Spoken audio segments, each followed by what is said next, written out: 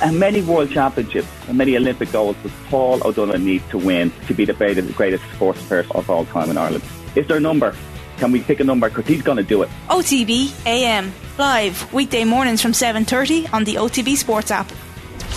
OTB AM. With Gillette.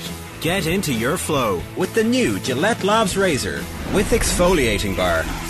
I signed for them after the Euros, and after my first day's training I was driving home, I was actually thinking, regretting it, what have I done? Like I walked into a circus. It's amazing, isn't it? Right, 25 minutes past 9 this morning. We have Phil Egan with us. Phil.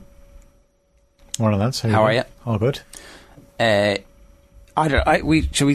find it hard not to start at Man United, but actually, you know what? I'm not going to start at Man United. I'm going to start in this studio. I got laughed at for saying that Newcastle would finish ahead of Man United. I said this, I'd say last March or April this season. I said that next season, I bet you Man United are going to finish behind Newcastle. I got laughed at in this very studio. No one's laughing now, Phil. No one's laughing now. No, nobody's laughing right now. Well, the only laughing people are doing is at Manchester United and what a shambles they are. But Newcastle have started okay. They obviously won on the opening weekend. They were quite lucky to come out of Brighton with a draw, but that's why I'm not saying they're brilliant. That's why they signed Nick Pope to make saves. Yeah, and I still think that there's a bit of activity to be done. So this morning news breaks that they've asked to be kept informed about 4 players at Chelsea: Callum Hudson-Odoi, Conor Gallagher, Armando Broja and Christian Pulisic. Can I just a point of information here?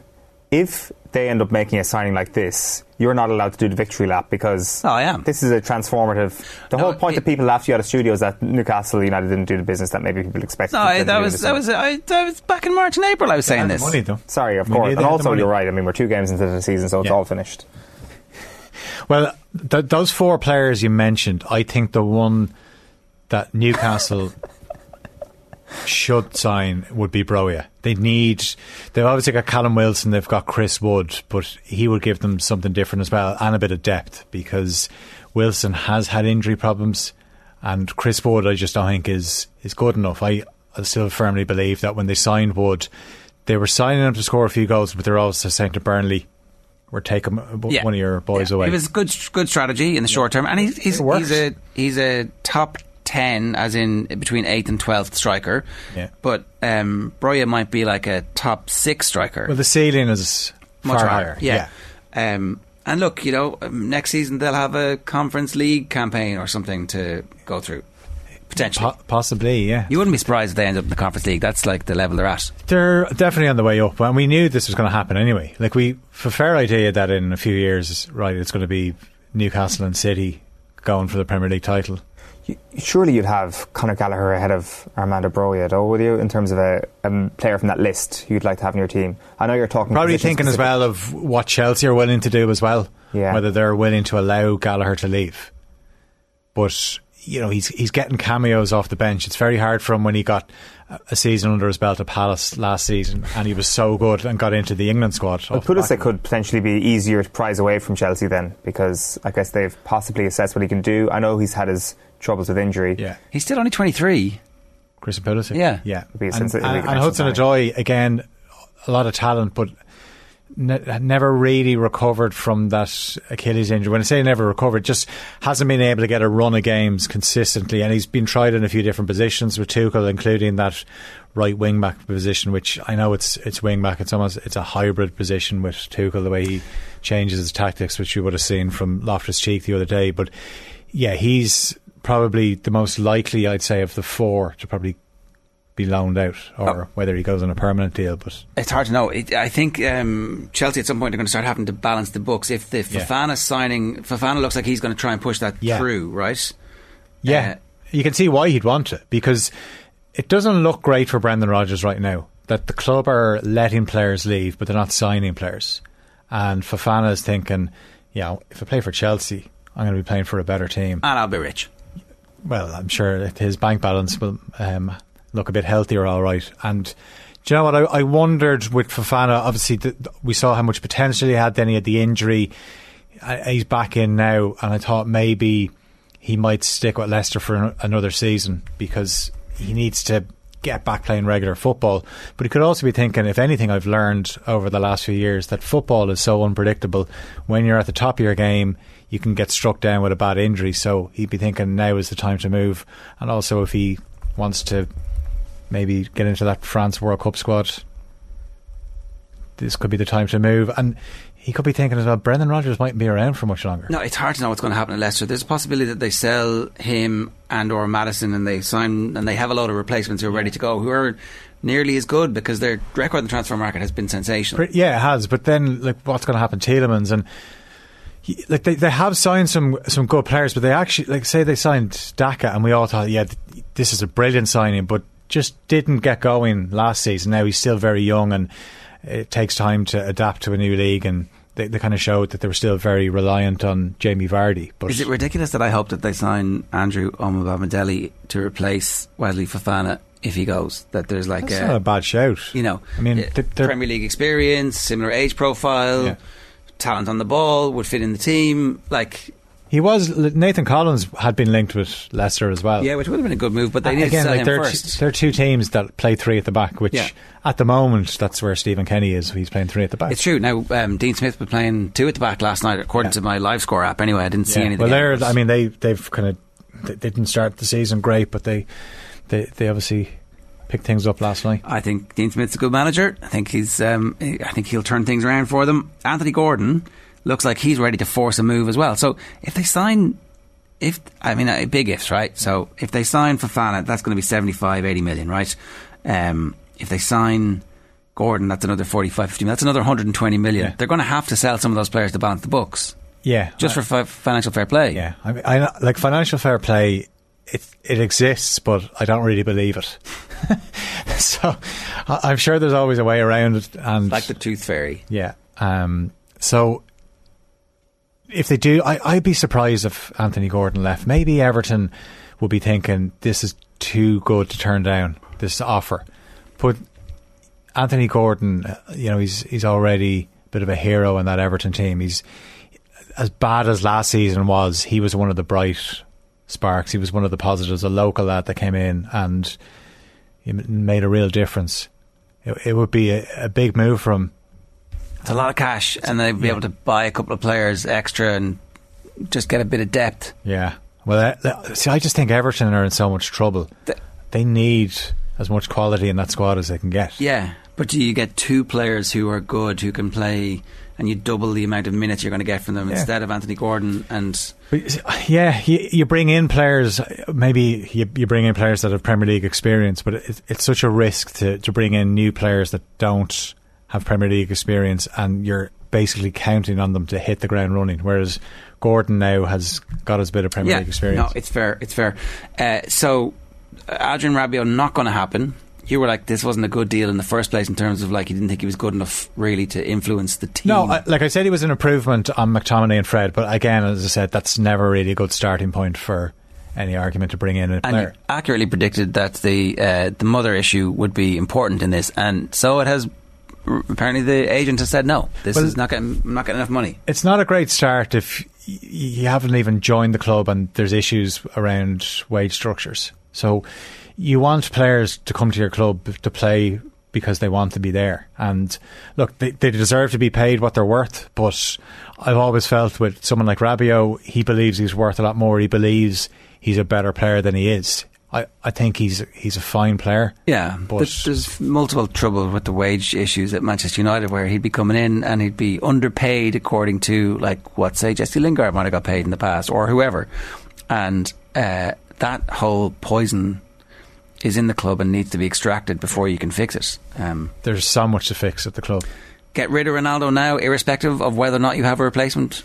See, that's the thing. If you were ask me should they get rid of Ronaldo, I would say yes.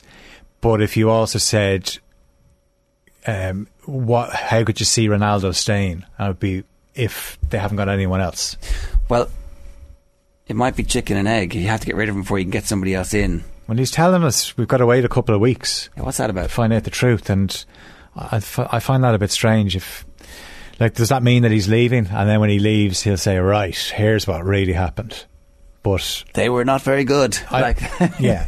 And look, what truth bombs? Ronaldo was thinking, I'm at the end of my career. I'm an absolute legend of the game. Yeah. I deserve better. I don't want to be playing with some of these chumps. Or I'm looking around going, I don't need this. I should be playing on a Tuesday and Wednesday night in the Champions League, not Thursday night. But is he Gene Hackman at the end of the Western with the gun in his face going, I don't deserve this. Desert's got nothing to do with it, and Clint Eastwood blows his head off? Is that what's happening here? Possibly. He's thinking Ten Hag is Clint Eastwood. Well, do you know what? If Ten Hag is going to make this thing work at Manchester United, I always felt that he had to do it without Ronaldo and start from scratch. Yeah, I would agree. And build up. I actually think if there's an offer on the table for Marcus Rashford at the moment, go on. You don't need him, and he's not going to work for you. Well, do you know what? It's such a disappointment because 3 years ago I was thinking Rashford could be a sensational player and have such a bright future ahead of him, but like many players at Manchester United, it just hasn't worked out for them. But there's a talent there, but so far we haven't seen it at the start of this season. And just even things like he's coming short for the ball. And Rashford, when you watch Rashford, the best version of Rashford is there's space in behind defenders and he runs into it, and you can't live with that. Casemiro, a good signing? It'd be a great signing for United, but why is he leaving Real Madrid, the Spanish champions, the European champions, Champions League football? They've signed a couple of young midfielders. He's thinking, I probably won't have to do as much running as I've had to do. I won't have to play every game, and I've got a World Cup to look forward to. So you can't see this deal happening? I'd be very surprised. I mean, if you're Casemiro or you're his representatives, it makes zero sense.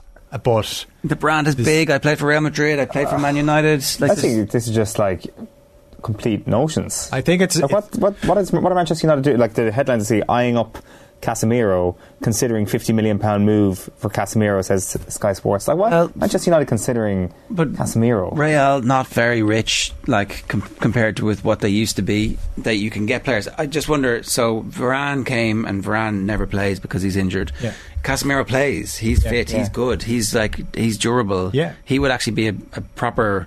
No, he's an asset to Real Madrid, let alone Manchester. Why would he drop down so many levels to his contract 2025? I know obviously that adds to the value of the transfer fee, but I just think it'd be madness if you're Casemiro. The thing is about the whole Manchester United situation is that it's got a lot worse from 3-4 years ago. People are still dealing in the idea that Manchester United are a great club that are on poor times. They're a terrible club. They're in a terrible place. They're going to finish below Newcastle.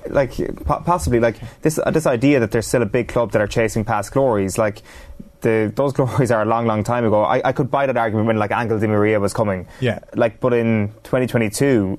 I just don't see this at all. That ship has long sailed. Yeah. The more time goes by, the further they get, and that's it. And they have to accept it before they fix it. And sometimes I don't think they have accepted it. But there's no doubt they're a massive club and the brand is huge and all. But what's going on in the club, from the ownership to I don't know what their football, their recruitment department.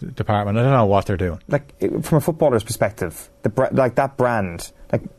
People aren't stupid. He's not being look at that crest and. I think you're wrong about that. I think the brand is very powerful. Broken, by the way, it's cracked. In what sense is the brand powerful for a player right now? Well, if you are part of the team who brings it back, you are legend for all time. The team that won the league under Ferguson was legend for all time. It's your Kerry team just broke a famine of 8 years. When the famine eventually breaks for Manchester United, that group we are all-time legends. Of course. There's a power in that. Would you not let some of the other lads do the heavy lifting first, where you think, yeah, exactly. I'll just wait a couple of years to see how this project's working out, and then you jump on board. This is 2 weeks before the deadline. But I think that if you're Casemiro or somebody of that level, you can actually come in and go, right, Harry Maguire has to go out of the team, you've got to go out of the team, you've got to go out of the team, this is my team now, I'm the captain of Manchester Ronaldo United. was supposed to do.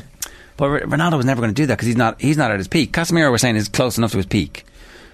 Yeah, he's 29, 30. Why can't Ronaldo do that if he's not at his peak? Ronaldo is Ronaldo. He's because he was on his way out, and he's nowhere near as good as he used to be, and he can't dominate games the way he was once capable of doing. It's not about that, though. That's not his character. He's playing in a better team, though. He'd score. He's still scored a rake of goals last season, he'd still score goals if they were a more functional team. This is true. Maybe someone from within changing, being the person to change the culture of the club. I think that's Ten Hag is going to make a couple of good signings. If the Ten Hag era is going to work, he's going to have to make a couple of good signings, and those good signings have to come in and seize control of the team. Casemiro might be able to do that. Somebody of that standing would actually change the entire perception of everything around the club, and so that's why I think there's a power in that, and that's the dream you sell to him. That's what I would be doing. It is a dream. I think it's a tough sell, though. It is a tough sell. It is, but gotta get these your footballers best are all sales pitch in there. I think Adrian Rabiot thinks he's the world's best footballer. Yeah, do you know? Like, but he's not that hard to sell to people. But you're the world's best footballer. But he's sold, like Rabiot has sold that to himself, though. You got to sell this to Casemiro, who's looking like he plays with Luka Modric every day. Yeah, imagine going from Modric to McTominay. I mean, it's difficult. It's difficult. Right, that's today's Deal or No Deal. OTB AM. With Gillette. Get into your flow with the new Gillette Labs Razor with exfoliating bar.